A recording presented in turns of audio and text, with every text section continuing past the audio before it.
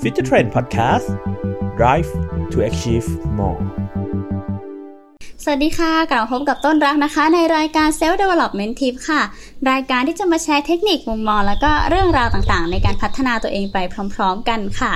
ต้นเชื่อว่าหลายๆคนน่าจะเคยประสบกับจังหวะชีวิตแบบนี้นะคะที่จะต้องออกไปพรีเซนต์หน้าห้องต้องมาเป็นตัวแทนในการพูดอะไรสักอย่างหนึ่งนะคะและตัวเราเองเนี่ยก็ไม่มีความมั่นใจมากพอดังนั้นนะคะวันนี้ต้นก็เลยอยากจะมาแชร์เคล็ดลับการนำเสนอยังไงให้เราสามารถพรีเซนต์ออกไปได้อย่างดีที่สุดแล้วก็มีประสิทธิภาพที่สุดด้วยค่ะเขาบอกว่าเคล็ดลับอันนี้นะคะจะช่วยให้เราเนี่ยสามารถเป็นนักพูดที่เก่งขึ้นได้นะคะแต่ทั้งหมดทั้งมวลก็ต้องผ่านการฝึกซ้อมอย่างสม่ำเสมอด้วยนะคะต้นเชื่อว่าการที่เรามีความพยายามแล้วก็ฝึกซ้อมบ่อยๆเนี่ยจะช่วยให้สิ่งที่เราขาดและสิ่งที่เราบกพร่องเนี่ยสามารถถูกแก้ไขได้และก็ทำให้มันดีขึ้นได้ด้วยค่ะโดยเคล็ดลับข้อแรกเนี่ยเขาก็คือบอกว่าให้ใช้กฎ10 20 30นะคะซึ่งกฎนี้ก็คือสั้นๆง่ายๆเลยก็คือพยายามทำสไลด์ให้อยู่ในแค่10สไลด์พูดให้ได้ภายใน20นาทีแล้วก็ขนาดตัวอักษรเนี่ยควรจะอยู่ที่ขนาด30 point นั่นเองค่ะซึ่งเขาบอกว่าวิธีนี้เนี่ยจะช่วยให้คนที่ฟังเนี่ยมีส่วนร่วมกับเราได้มากยิ่งขึ้นนะคะ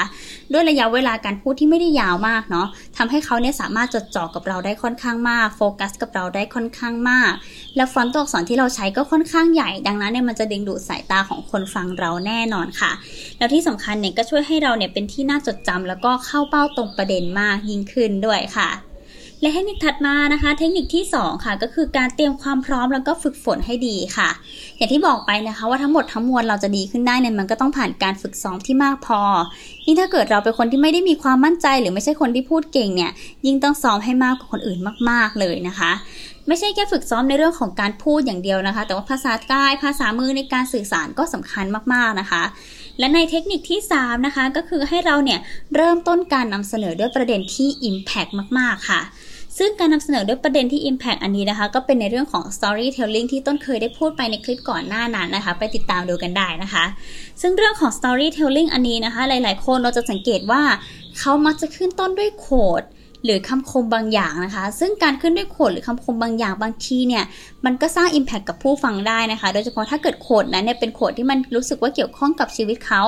เป็นสิ่งที่เขาเคยเผชิญเป็นสิ่งที่มันโดนอินไซต์เขามากๆการทริกเกอร์คนตั้งแต่จุดแรกเนี่ยก็เป็นสิ่งที่สำคัญมากๆเลยค่ะ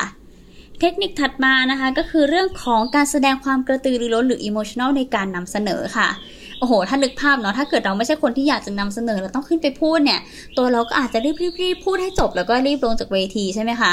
ซึ่งแน่นอนว่าคนฟังเราก็อาจจะไม่ค่อยได้จดจำเราเท่าไหร่เนาะเพราะเขาก็จะรู้สึกว่าเราเนี่ยรีบพูดไม่รู้ว่าตรงไหนคือจุดที่ทริกเกอร์ประเด็นไม่รู้ว่าจุดไหนที่อยากให้เราจดจำดังนั้นเนี่ยเราจะต้องมีความกระตือรือร้นแล้วก็มีความตั้งใจในการพรีเซนต์มากๆนะคะเพราะว่าคนฟังเนี่ยเขาจับสังเกตได้แน่นอนค่ะ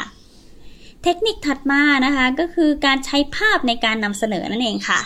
อย่างที่บอกไปนะคะว่าบางทีภาพหรืออินโฟต่างๆเนี่ยก็เป็นผลสำคัญมากๆนะคะดังนั้นทำไมมันถึงมีคอร์สเรื่องของการทำ presentation ขึ้นมาเพราะว่าบางทีการทำ presentation ให้สวยงามเนี่ยก็เป็นปัจจัยหนึ่งในการดึงดูดผู้ฟังดังนั้นการนำภาพการนำอินโฟต่างๆมาใช้เนี่ยก็จะช่วยให้ present หรือว่าสไลด์ของเราเนี่ยน่าสนใจมากยิ่งขึ้นค่ะเทคนิคถัดมานะคะก็คือการสร้างส่วนร่วมกับผู้ฟังค่ะบางคนเนี่ยพูดนานเป็นชั่วโมงเลยนะคะแต่ว่าพูดอยู่คนเดียวค่ะไม่ส่งไม้ต่อให้ผู้ฟังเลยดังนั้นเราจะสังเกตว่าหลายๆคนเวลาเริ่มพูดไปนานๆเนี่ยก็จะเริ่มหาอินเทอร์แอคทีฟกับคนฟังนะคะยกตัวอย่างเช่นให้คนที่ฟังอยู่เนี่ยมาปรบมือให้ยกมือหรือว่ามีการส่งคำถามยกคำถามกลับไปหรือมีช่วง Q&A ให้คนข้างล่างเนี่ยได้ยกมือขึ้นมาถามเราแบบนี้เป็นต้นนะคะ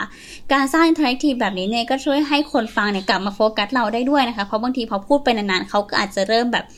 ง่วงๆเบลอๆและอันนี้ก็เป็นวิธีการเรียกสติอย่างหนึ่งที่น่าสนใจมากๆค่ะและเทคนิคถัดมาก็คือการใช้เสียงนั่นเองค่ะเขาบอกว่าวิธีหนึ่งในการที่เราจะให้คนฟังหรือว่าจดจ่อและโฟกัสกับเรานะคะวิธีที่ดีในการทดสอบระดับเสียงของเราเนี่ยก็คือการฝึกการนำเสนอในพื้นที่ที่เราจะเข้าไปพรีเซนต์ล่วงหน้านะคะกับเพื่อนหรือกับทีมงานก็ได้นะคะเพื่อที่เขาเนี่ยจะได้ดูว่าวิธีการพรีเซนต์การใช้น้ำเสียงหรือว่าท่าทางของเราเนี่ยมันโอเคไหม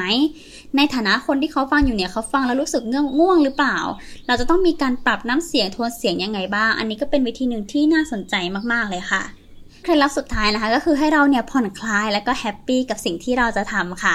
อย่างที่บอกไปเนาะถ้าเกิดว่าเรารู้สึกเครียดกับสิ่งตรงหน้ามากๆเนี่ยบางทีเราอาจจะทำให้งานออกมาได้ไม่ค่อยดีนะคะ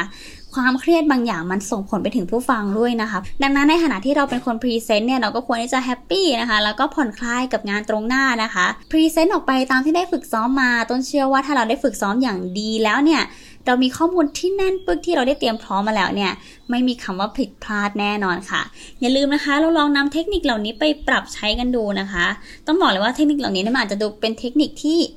ฟังแล้วอาจจะดูเบสิกนะแต่ต้นว่าความเบสิกตรงนี้เนี่ยจะช่วยให้เทคนิคการนำเสนอของเราหรือว่าการพรีเซนต์งานของเราเนี่ยน่าสนใจแล้วก็ดีได้มากยิ่งขึ้นค่ะ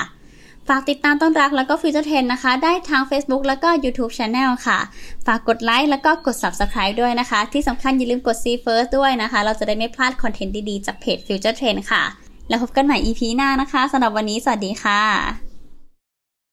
Future Trend Podcast Drive to Achieve More